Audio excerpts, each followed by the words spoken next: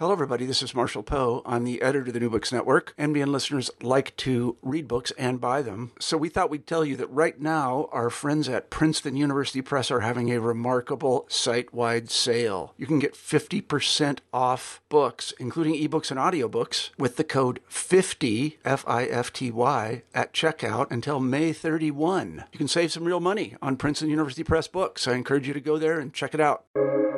Welcome to the New Books Network. Good day. Welcome to New Books in History, a podcast channel on the New Books Network. My name is Dr. Charles Coutinho of the Royal Historical Society. I'm a host on the channel, and today we are pleased to have with us historian and author Susan Schattenberg. She is professor of contemporary history at the University of Bremen, and today we are discussing her book, Brezhnev, The Making of a Statesman. Welcome, Professor. Thank you. Hello to everybody.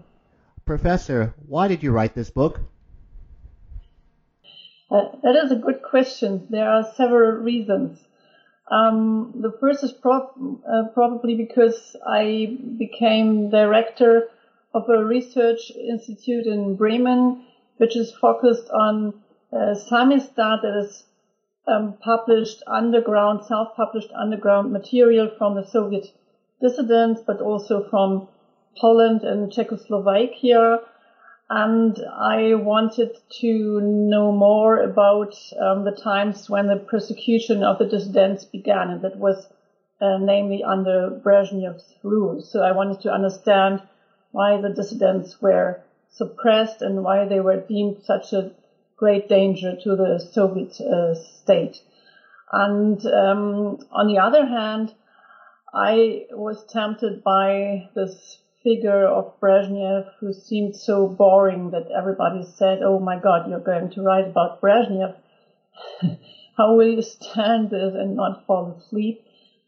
This gray, bloated figure, which seemed so uninspiring, and the falcon of the Cold War who crushed the Prague Spring in 1968 and then invaded Afghanistan in 1979, and somehow I felt challenged by this figure and wanted to find out more.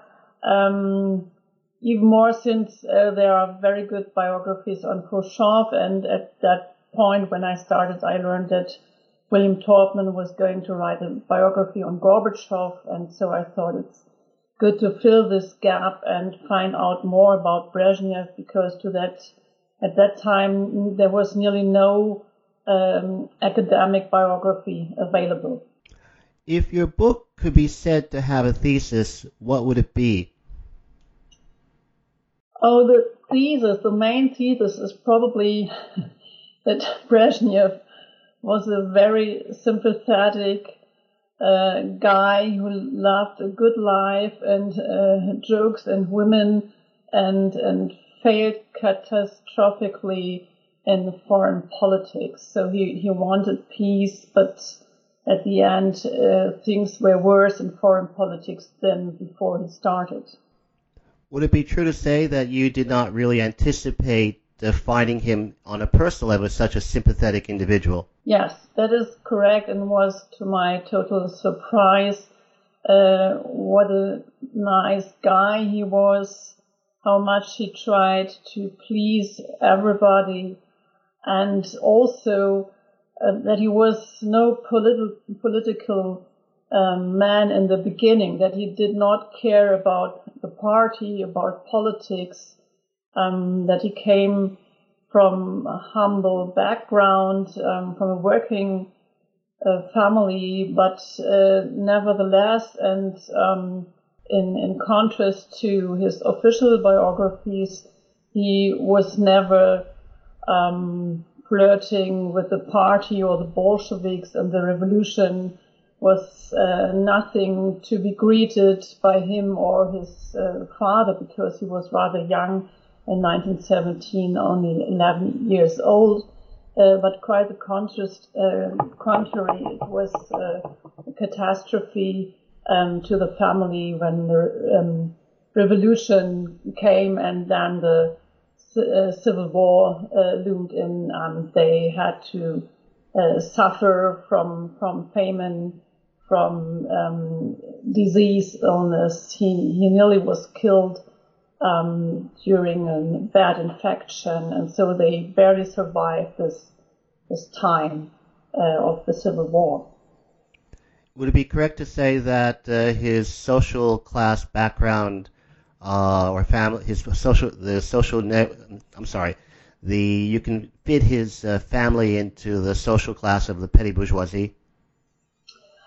Not exactly. It was rather the enlightened working class, so the upper working class or intelligentsia of the working class, because his father somehow got the money, or rather Brezhnev was granted a stipend to visit the higher school, which was really rare and a very seldom occasion for working class children. So this was what his parents wanted for him, to move upward through education, that he would get a good exam from school, and then, of course,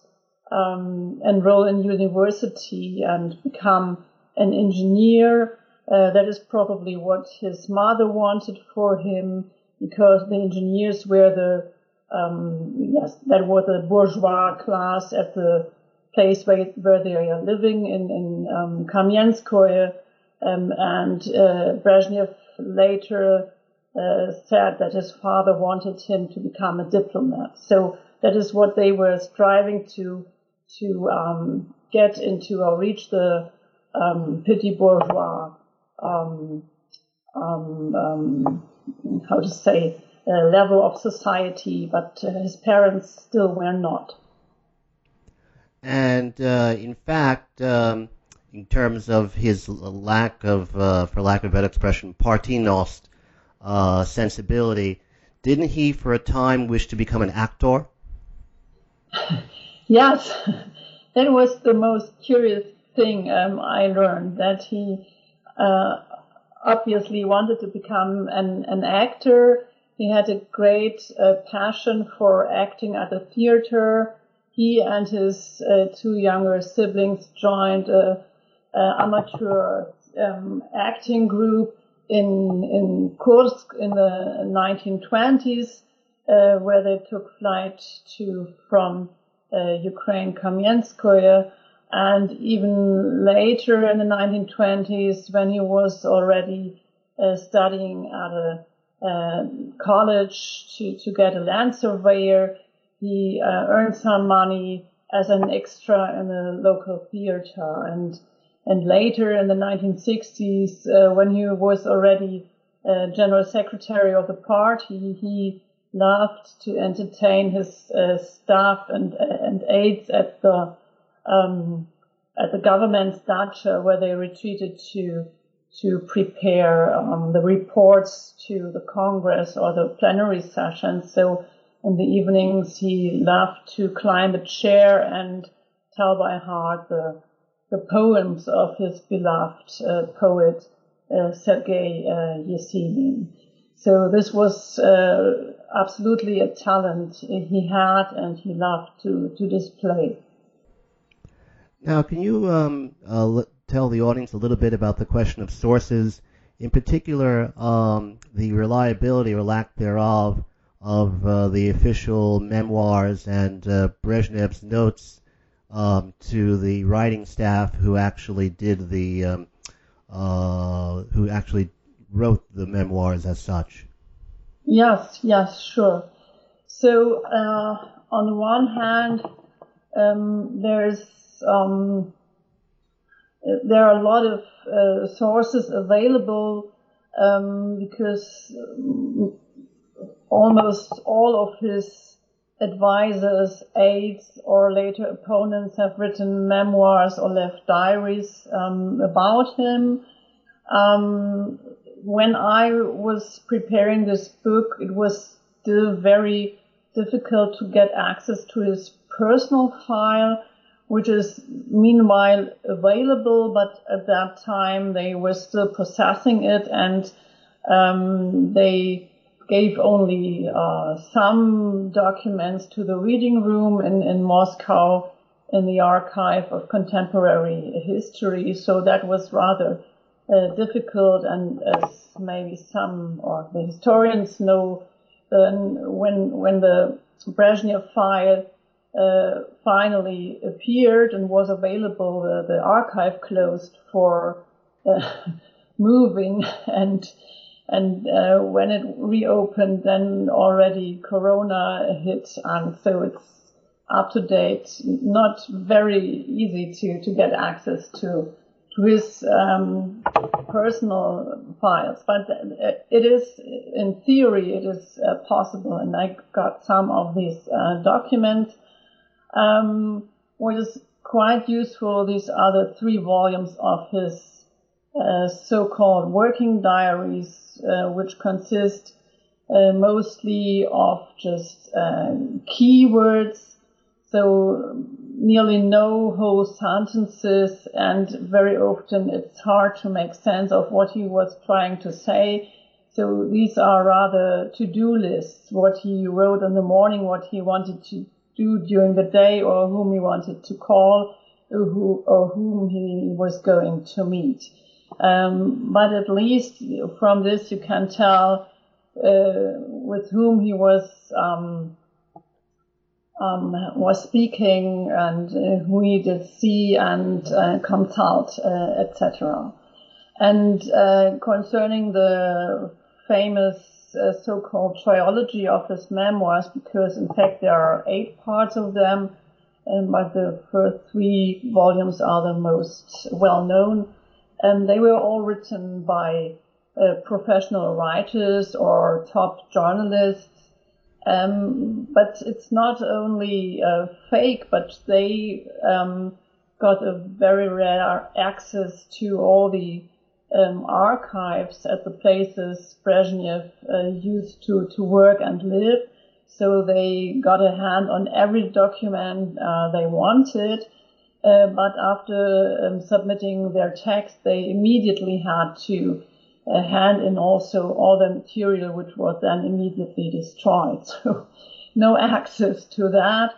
And what they made of this material is quite fascinating, because they did not, they did not lie or invent things, but they just constructed totally different stories from the material, and often tried either to make out of Brezhnev a hero or a very humble, good, simple Soviet man, or sometimes they stole real heroic deeds from other persons and assigned them to Brezhnev. So these are sources which have to be read with great care.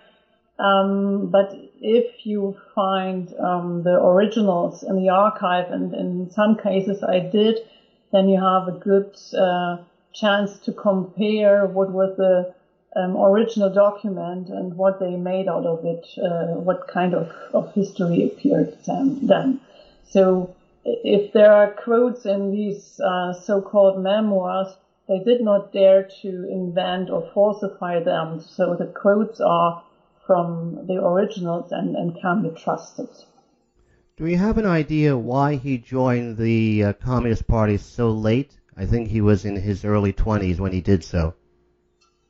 Yes. I mean, there are no notes or documents, or he himself did not comment on this, but it seems like it was at the very last moment of his early career that he had no other chance than to do it, because he was already a land surveyor, getting more responsibility on the administrative level at the places he was working at that time in the Urals. and that meant that he had to be a party member to have this responsibility and to move further upward. So there was no choice. That was already at the end of the 1920s, and what is quite funny or sometimes left space for guessing and some questions what happened here, and if he was of strange origin or bourgeois origin, is that he was at that time a land surveyor, which was not a worker anymore, but was a white-collar worker, and that is why he had to wait 2 years to get full membership. So he was endorsed into the party as full member only in 1931. That is at the age of 25. Now, as a land surveyor, would it be correct to assume that he had a important role, obviously at a local level, in the collectivization? Yes, absolutely. His task was to take measure of the land that was confiscated by the state and then ascribed to the kolkhozes or the sovkhozes, and also to point out which land of minor quality was left for those who did refrain from entering the kolkhozes. So he found himself in the middle of this decolonization and collectivization process, and obviously we can even see this from his official memoirs. He was confronted with violence because the peasants, as we know, tried to get rid of these land surveyors and the officials sent from the party and the state. So there were even not only injuries but also fatalities and shootings at night. And it seems like, and because we not really know what happened exactly, and but that he was really scared of this situation. And although he climbed the career ladder very fast up to a leading position, then in Sverdlovsk in the Urals, it seems like he took flight from there in summer 1930 to avoid further violent confrontation with the peasants in the upcoming new collectivization campaign, which began that summer. So it's a little bit of speculation because there's no direct utterance by him or other persons around him, but everybody was wondering why he left the Urals so suddenly from such a high post he had already climbed. How did Brezhnev survive the Great Terror of the 1936-1938? Amazingly well. There is a hint that there was a persecution against him because he had not asked for allowance to add another floor to a building of the technical college he was leading as a director at that time. But later he wrote in his official papers that he was never under party persecution or never got a sentence for bad deeds. And rather the contrary, he during this time his political career begins. So until 1935, when he graduates from the engineering technical college and becomes an engineer, there's nothing pointing at his later career as general secretary and first man in the Soviet Union. And it's only the terror that moves him upward. And what it was found striking, although other historians have found this before me or always hinted at this fact that this generation had no choice to move upward and to occupy all the posts which were devastated or left empty by the terror, by arrests and the shooting. And to me, from the sources I found from Dnieper-Dzerzhinsk, that is how Kamenskoye was called already at that moment, so his hometown still, that he really struggles with his upward mobility, and he doesn't want to get all these responsible posts in the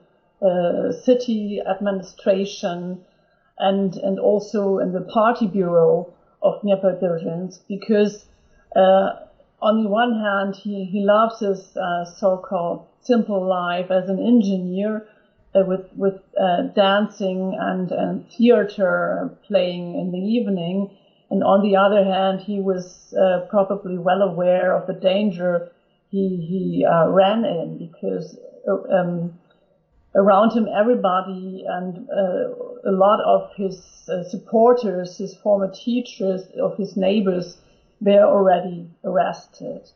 And that was quite striking to me, because I found the minutes of a meeting of the Politbureau of November 1937, when he had to denounce his former supporters. And obviously he tries to evade this, and he tries to focus on matters like let's look how to improve infrastructure, let's look how to finish building the theater, the tramway, etc. And he refrains from calling let's shoot them, and they are all enemy of the people. So this was quite important to me to find that he was not a Stalinist. He was not a supporter of the Stalinist rhetoric that these are all enemies of the people, and that he somehow tried to find a middle way between denunciation and being denounced himself as a traitor. Would it be correct to say that Brezhnev had a good war? And exactly how much combat did he experience? Because that became, of course, later on with the publication of his memoirs, a topic of a great deal of discussion. So the war experience was to him terrible, what we know, and very crucial for his later engagement in foreign politics, to evade at any cost a Third World War. And again, we only know about this from persons who had contact with Brezhnev later, and who refer that Brezhnev said, in Novorossiysk, I really went through hell, and I thought I wouldn't survive this inferno. So although he's not a soldier at the front, he's neither a commander, he's a regular politcommissar who has the task to care about the troops, to agitate them, to prepare them morally, psychological for combat. And in this function, he is about 3 kilometers behind the front line. So not on the front, but still close enough to learn about all the horrors And in the beginning, he's in charge of evacuating his place Dnipropetrovsk, where he's political secretary at that time. And again, in Novorossiysk, he's one of the last to leave the town when it's still already under fierce German fire. And so what struck me is that he tries to stay the same guy as before, who is good in handling things and organizing material, and who cares about that the railway has to be cleaned from snow and that the soldiers have warm clothes in winter and that they are provided with food. So this is obviously his strength to organize things, but all the great deeds, either at the front or in advising commanders, this is all pure fiction. When did he first meet Nikita Khrushchev, and why did Khrushchev decide to become his patron? That was still before the war in 1938, although probably it was a short meeting when Khrushchev came to Ukraine as first secretary of Ukraine, and obviously he was looking for young cadres who would be loyal to him and who would help him to rebuild the party after the so-called purge, that is the shooting of nearly all the party leadership in Ukraine during the Great Terror. And obviously they liked each other, so there's a very nice photo of the two of them chatting in the war in 1943. And yes, we don't know exactly what was the relationship, because Khrushchev later, who was ousted by Brezhnev, avoided to say anything positive about Brezhnev, and this is the case vice versa. So after Brezhnev ousted Khrushchev, he never mentioned or avoided to mention him again. But here photos tell another story. And we know that Khrushchev used and needed Brezhnev to build up his own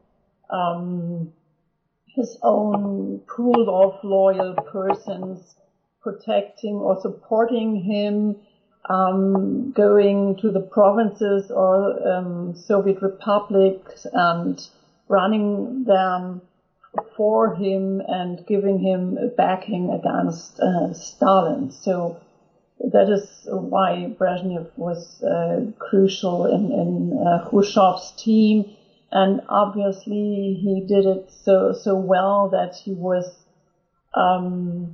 not only first given to rebuild after the devastations of the war, cities in Ukraine and then Moldova, but also Kazakhstan, and run there the Virgin Land campaign for Khrushchev. And he did this so well that finally in 1956 Khrushchev called Brezhnev to Moscow and made him his second hand and very close aide and somebody he trusted, and he even entrusted to him the very important military industrial complex. So Brezhnev was supervising the development of rockets and the Sputnik, and finally he was even given in 1960 the post of the chairman of the Supreme Soviet, which was equivalent to the president of the Soviet Union, and the post Brezhnev loved very much. Why do you characterize Brezhnev as a strong leader, and what would you say would be his leadership style? His leadership style was uh, to wait for the right moment to act, or to get rid of a person and exchange a person. So that is obviously why he was underestimated, or some of his co-conspirators thought he was a weak leader and somebody who would serve for a while as substitute and then could be replaced by a real leader. So this was obviously his strength, that he was no character in the way Stalin or Khrushchev were. So neither violent, not this kind of boasting and screaming man like Khrushchev was it. And I think it's very crucial to have as a contrast in mind both Stalin and Khrushchev, to whom Brezhnev obviously wanted to be the opposite. So the man who was listening, the man who was understanding, and his comrades as well as his later opponents said he was in a way democratic because he cared about the people. He first listened and only in the end said what his own opinion was.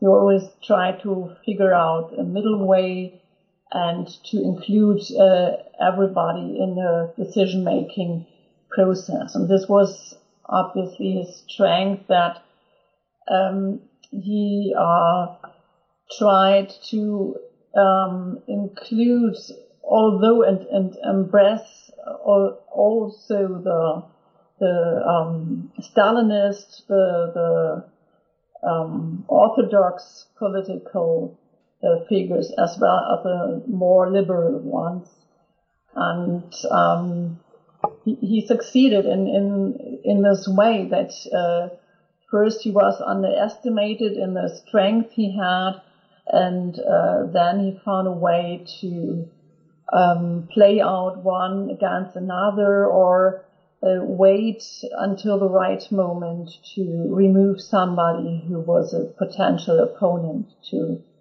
his cause. So, and of course he learned from Khrushchev that it was crucial to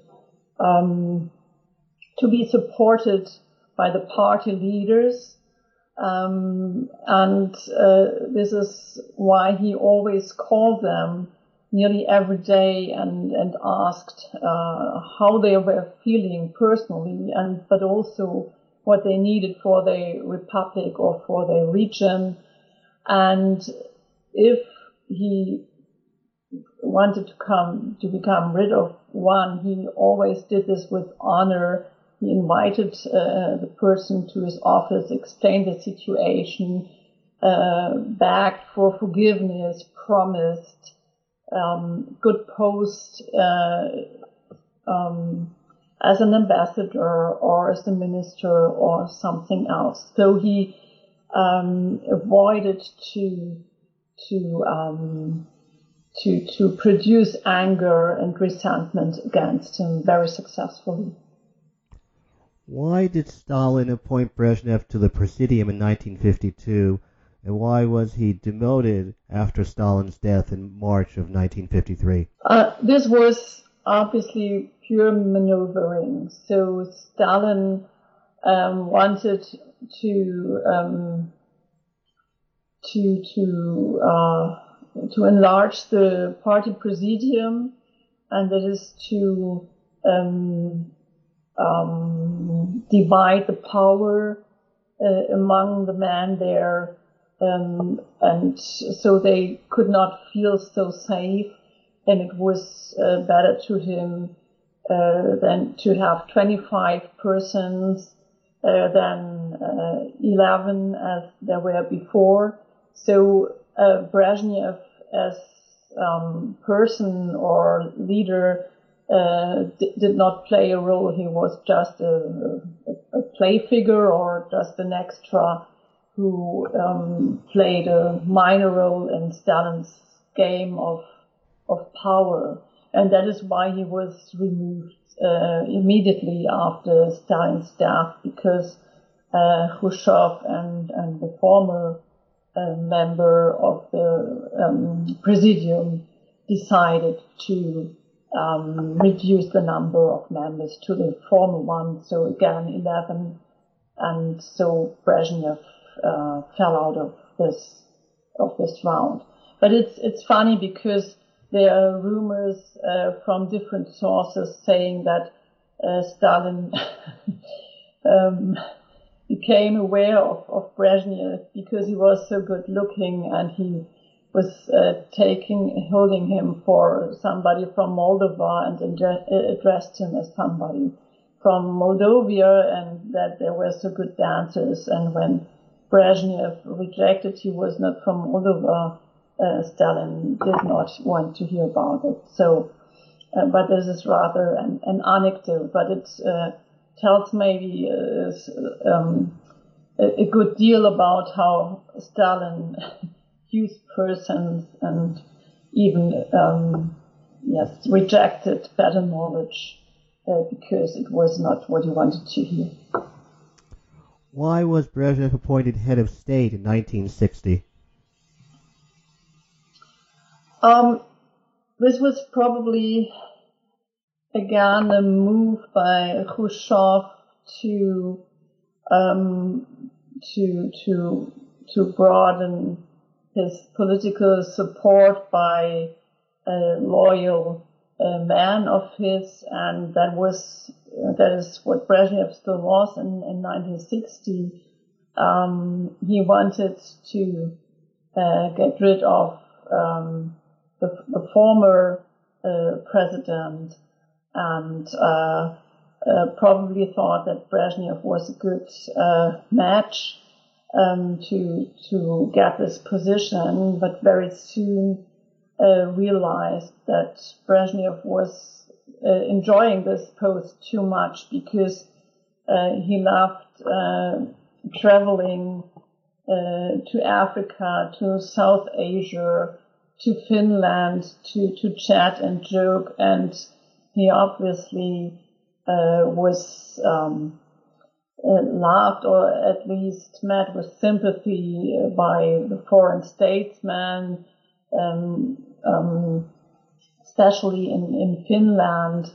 So it is sad that Khrushchev became angry or envious, because there were even some hints in Western press report that Brezhnev might be Khrushchev's follower, and Khrushchev reacted quite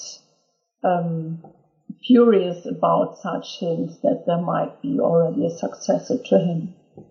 Why did Brezhnev agree to join the plot which resulted in Khrushchev's ouster in October 1964?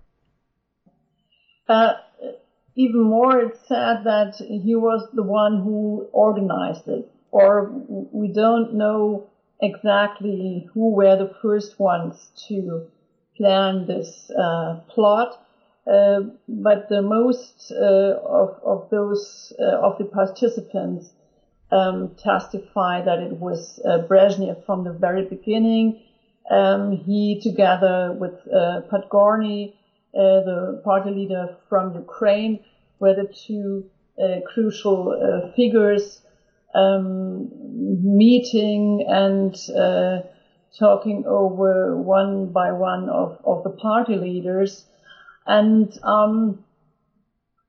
honestly, in the beginning it was quite hard to understand why Brezhnev took this step, because Khrushchev was his main patron, the person he owned everything, every step of his career too.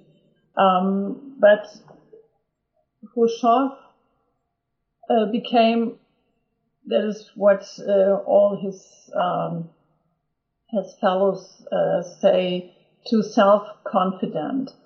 And here's obviously his character also at play, because he loved to tease and persons, to give them bad nicknames, to humiliate them, to scream at them in public. That means at the party congress or at the plenary session of the Central Committee. And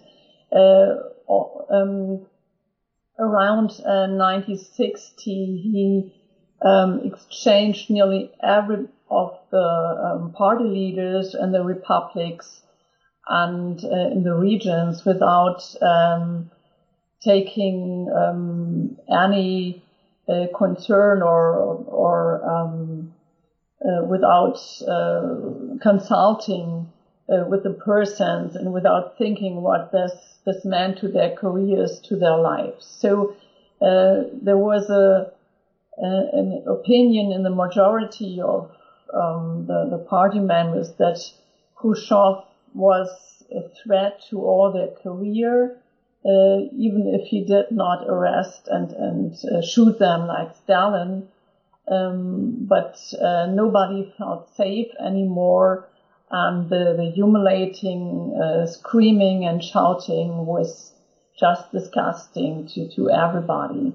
And this is what also happened to Brezhnev, that Khrushchev started to mock him more and more in his presence even, and there were very bad incidents, foremost at the plenary session when Brezhnev in summer 1964 lost the post of the president of the Soviet Union, when Khrushchev said, "Look, they are applauding because you're leaving." And yes, so it was very obvious to Brezhnev that Khrushchev just ridiculed him and was not a supporter anymore. And I think this personal and this career moment is very important, but of course there were other major charges, like the way he presented the Soviet Union abroad, that he was with his chaotic reforms a threat to the domestic situation, that there were first riots because the prices for meat had risen, and the situation with providing the population with food was worsening. So there was no field, maybe beside the Sputnik, where Khrushchev was successful, and so the party leaders from the Central Committee decided to replace Khrushchev with somebody who would do better, not necessarily with somebody who would change everything, but just somebody who would improve the situation in the country and in the world. When did the initial collective leadership of the Troika, Podgorny, Kosygin, and Brezhnev, become more of the personal regime of Brezhnev himself? Could you explain that a little bit? Sorry. By what point in time did Brezhnev become the by far leading figure in the leadership, whereas initially in 1964 it was more of a collective leadership of the Troika, Kosygin, Podgorny, and Brezhnev? It seems like there was no trust from the very beginning, and that is something we already find after Stalin's death, that they swore to act collectively and have a collective leadership, but hadn't learned how to do this, and even hadn't learned how to trust each other. So everybody of them was a patron on his own, with his own clientele or loyal supporters, and it was probably quite clear to all of them that this was just for a certain time a cooperation, because they had a common opponent, which was Khrushchev, but neither friendship or real comradeship between them. And quite important was from the very beginning that Brezhnev managed to bring his man into important posts, and these were mainly so he, of course, he cooperated with Podgorny, who became president of the Soviet Union in 1965, so 1 year later. And but with this, he at the same time lost his important post in the party. So it was, in fact, a loss of power within the party, although it was a gain of prestige.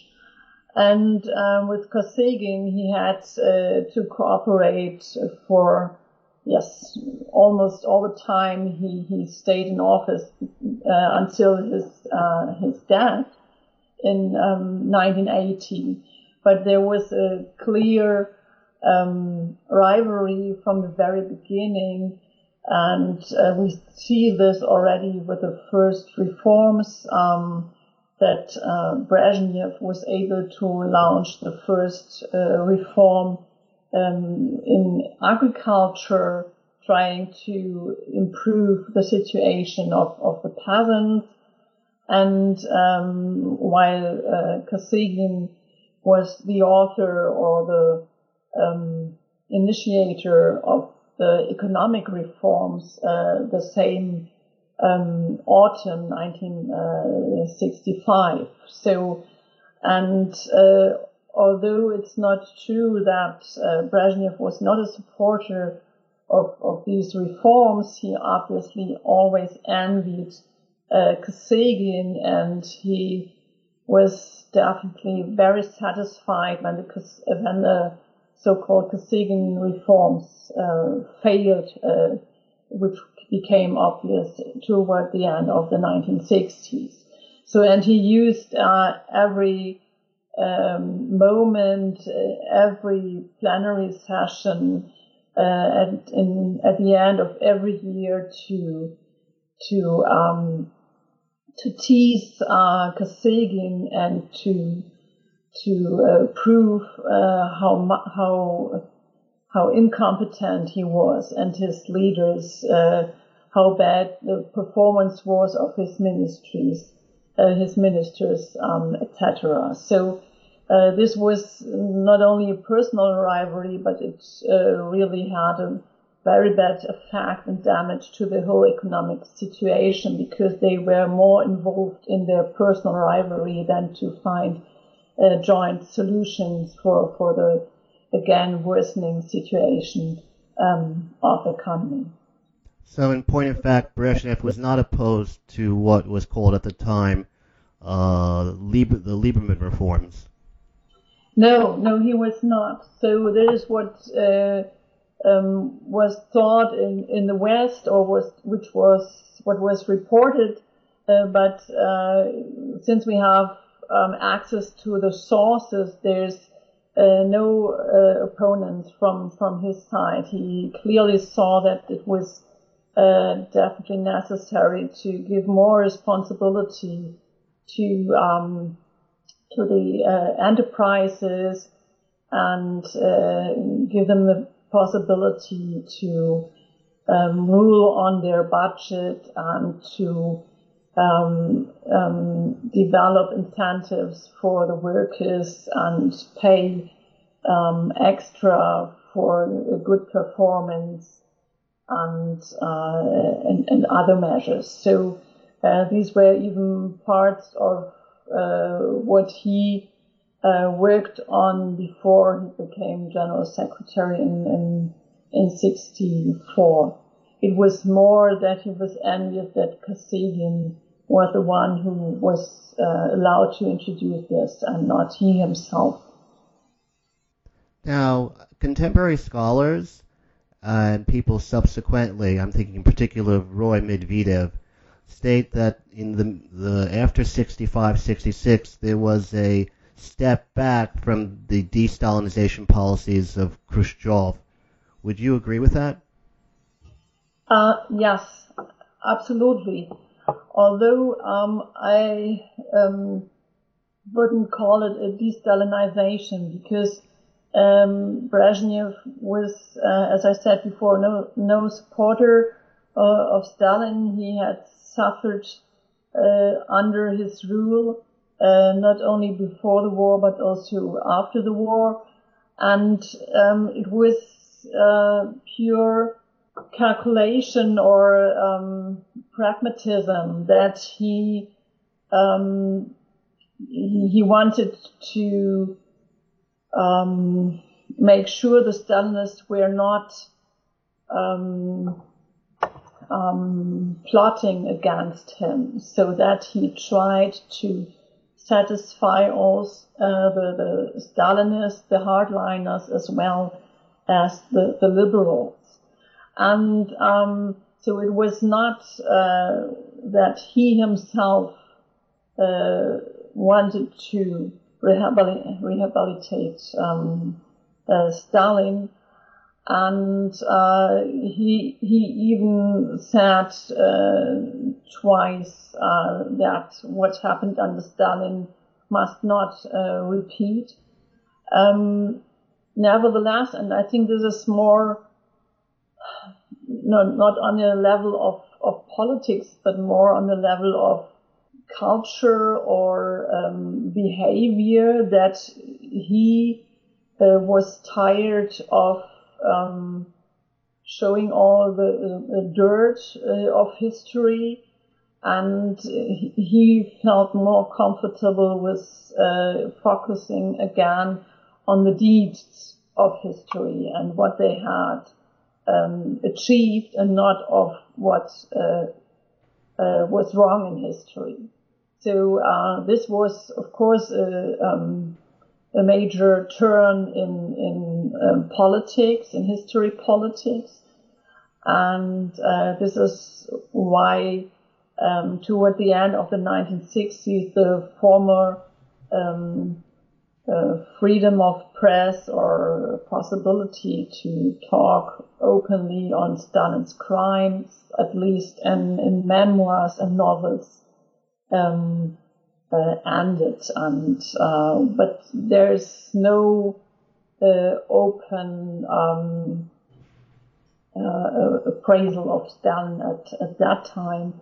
Even for his Stalin's birthday in 1969, so the 19th birthday of Stalin, they decided how to handle this, and there was common sense that there should not be any appraisal or glorifying, but they decided to have two different official articles, one more focusing on the good deeds and one more focusing on the bad deeds of Stalin.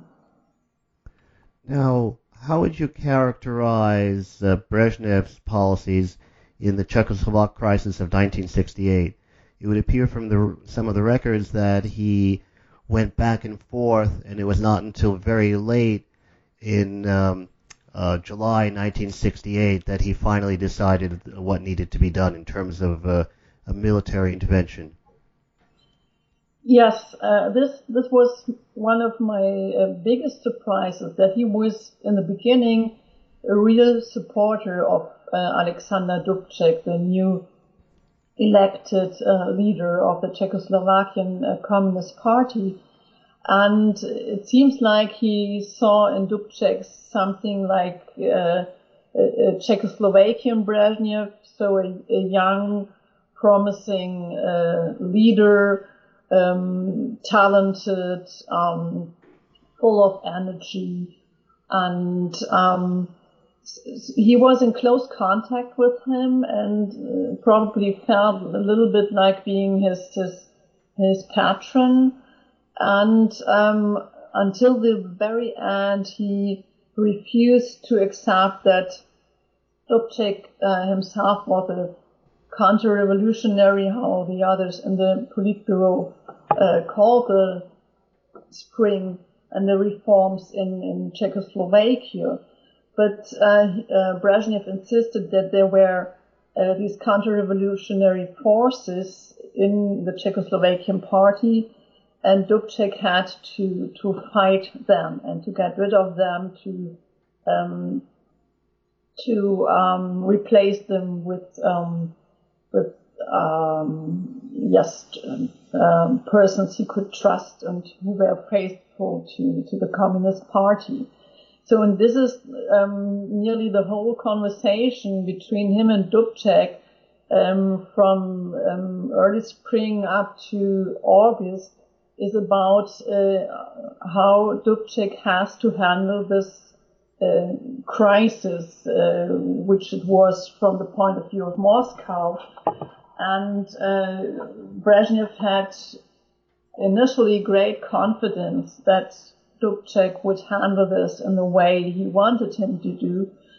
And only at the very end, in a long phone call in August 68, he realized that Dubček was not willing to suspend these so-called counter-revolutionary forces, because Dubček said there were elections to be held, and probably he would not be re-elected, and probably even the Communist Party, or the Party of the Communists, would be dissolved, and there would be no more Communist Party. And this was absolutely a red line, that the Communist Party would vanish and would voluntarily give up power, and this red line could not or should not be crossed. So only then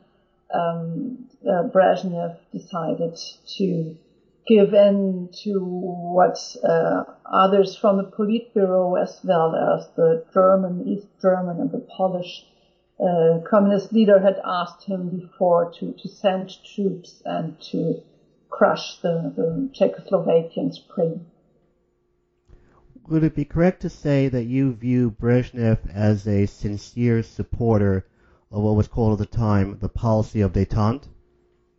Yes, absolutely. And I even would say that he's one of the initiators, and had great success in a way in doing so. So it's amazing that nearly at the same time he writes to the West German Chancellor Willy Brandt, and Willy Brandt writes to him, and both letters say that we have to find a way to rebuild trust and to have a trustful exchange. And so this is how a very a story begins of great closeness and friendship, not only with the German Chancellor, but also with the French President and Pompidou, and with U.S. President Richard Nixon. So Brezhnev clearly has an idea of these big three, how he calls them, to change the world, to end the Cold War, to get a new security order settled in Europe. And so it's him who insists on arms limitation talks, which lead to the first treaty of SALT, strategic arm limitation treaty in 1972, signed in Moscow, and then the second one signed in Vienna in 79. And it's also him who talks his Western the Western statesmen over into talks on a conference on security and cooperation in Europe, which ends with the signing of the Helsinki Treaty in 1975. So these are both Soviet initiatives, and in the beginning, the Western partners, or rather at that moment still opponents, don't know if they may trust this or if it's pure propaganda, and it takes a long time until they give in and give it a try and find out that Brezhnev is quite honest about arms limitation and cooperation in Europe. And this is obviously Brezhnev's best time between 69 and 74, 75, when he tours the world and tries to charm everybody. That's also using his acting talent, displaying himself as a nice guy, a Western style statesman who is close and far from ideology. Now, how responsible, given what you just said, was Brezhnev for lack of better expression, Soviet adventurism in the Third World beginning in the mid-1970s?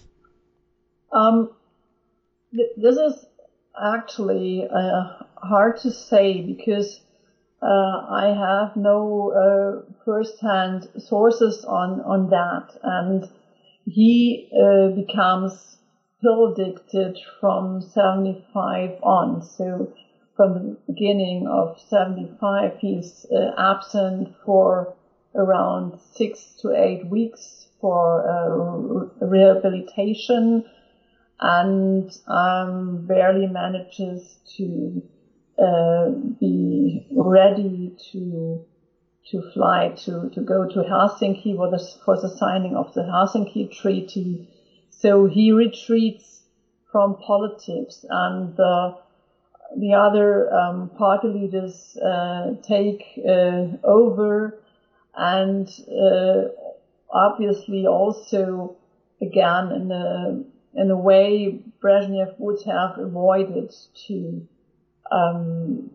again show the so-called aggressive side of the Soviet Union. But of course he thinks that communism is better than capitalism and is the better system to adopt for decolonized countries in Africa, South America, and South Asia, as is Angola after the retreat of Portugal as colonial power.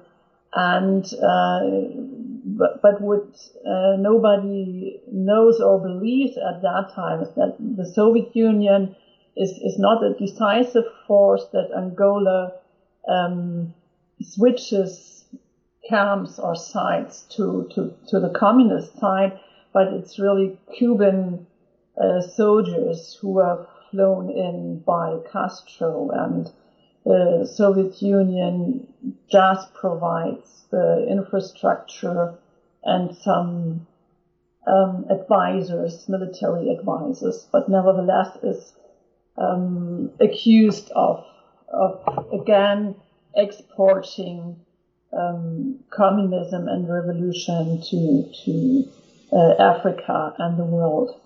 And again, I don't want to apologize here for Brezhnev. It's just unclear how much he is still involved in these decisions. And how do you evaluate his role, if any, in the intervention into Afghanistan in 1979? Yes. So at that time, his aides say that he was barely able to grasp and understand what was going on around him due to his pill abuse.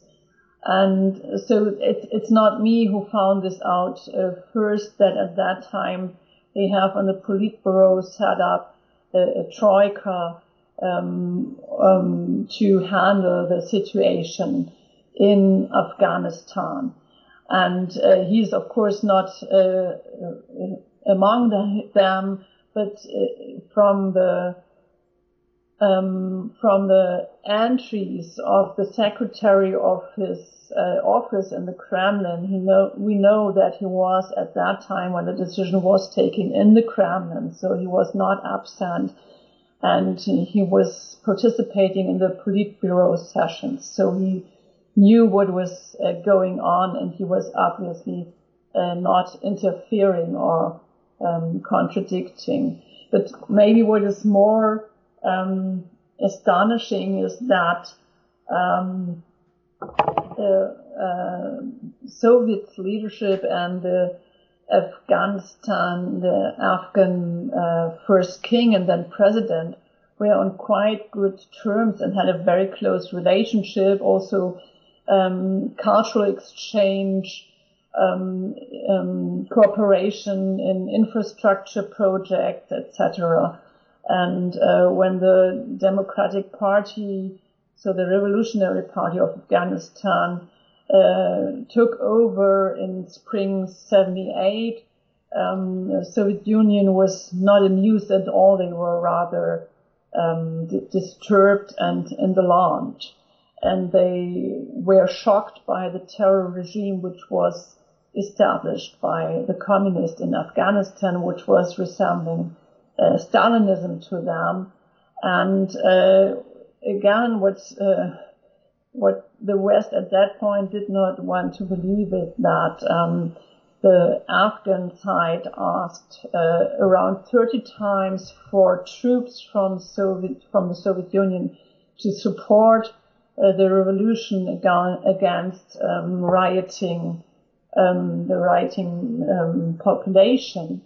And all the time the Politburo in Moscow refrained, and they had a very clear analysis that if they did that, they would lose all their prestige, all their room for maneuvering in the world. And nevertheless, finally, they did exactly that, just because on the one hand, there was another coup, and the entrusted persons were dismissed and murdered, and also they had intelligence reports that the new Afghan leadership was turning toward the CIA and USA for help, and they wanted to avoid that at any cost. So despite their better knowledge, they invaded Afghanistan and went into this disaster. You, or at least the publisher in the subtitle of the book, states that Brezhnev was a statesman. A, do you agree with that accolade? And B, why so? Statesman is not ordinarily a term that one associates with Soviet leaders. Yeah. No, this is definitely my title. It's quite funny because I have a book published in German, Russian, and English, and every time the respective publisher wanted me to have different subtitles, and sometimes we could agree and sometimes not.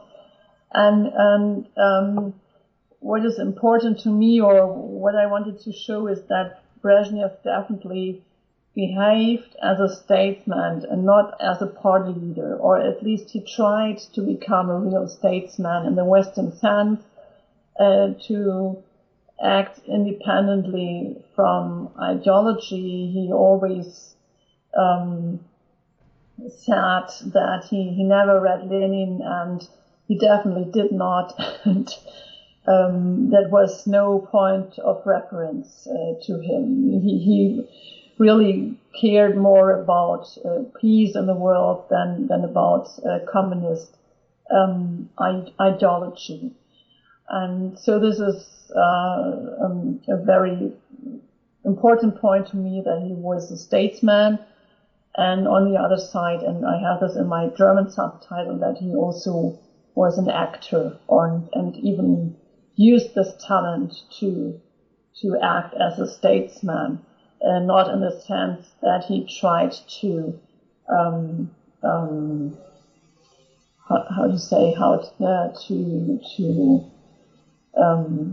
have a bad game, there was not sorry, I'm not finding the word. It was not cheating. It wasn't about cheating, but about better policies. Better policy, about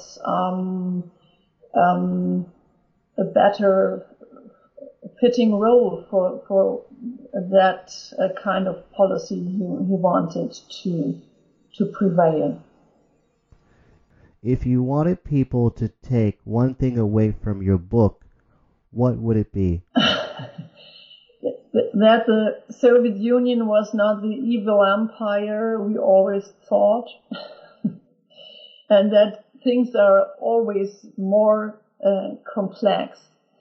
And because if you take just the facts or the political events, you could tell or say, okay, so what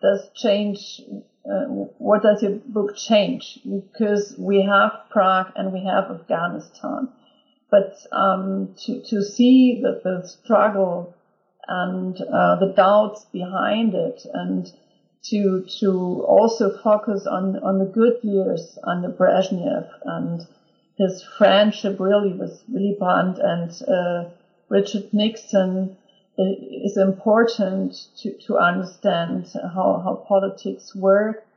And at least his advisors said without Brezhnev and Pompidou and Nixon, there would have been no Gorbachev and no perestroika, no breakdown of the Soviet Union. On that observation, Professor, I would like to thank you very much for being so kind as to speak with us today. This is Charles Coutinho. Thanks for listening to New Books in History, a podcast channel on New Books Network. Thank you, Professor Schattenberg. Thank you. Thanks a lot for your interest.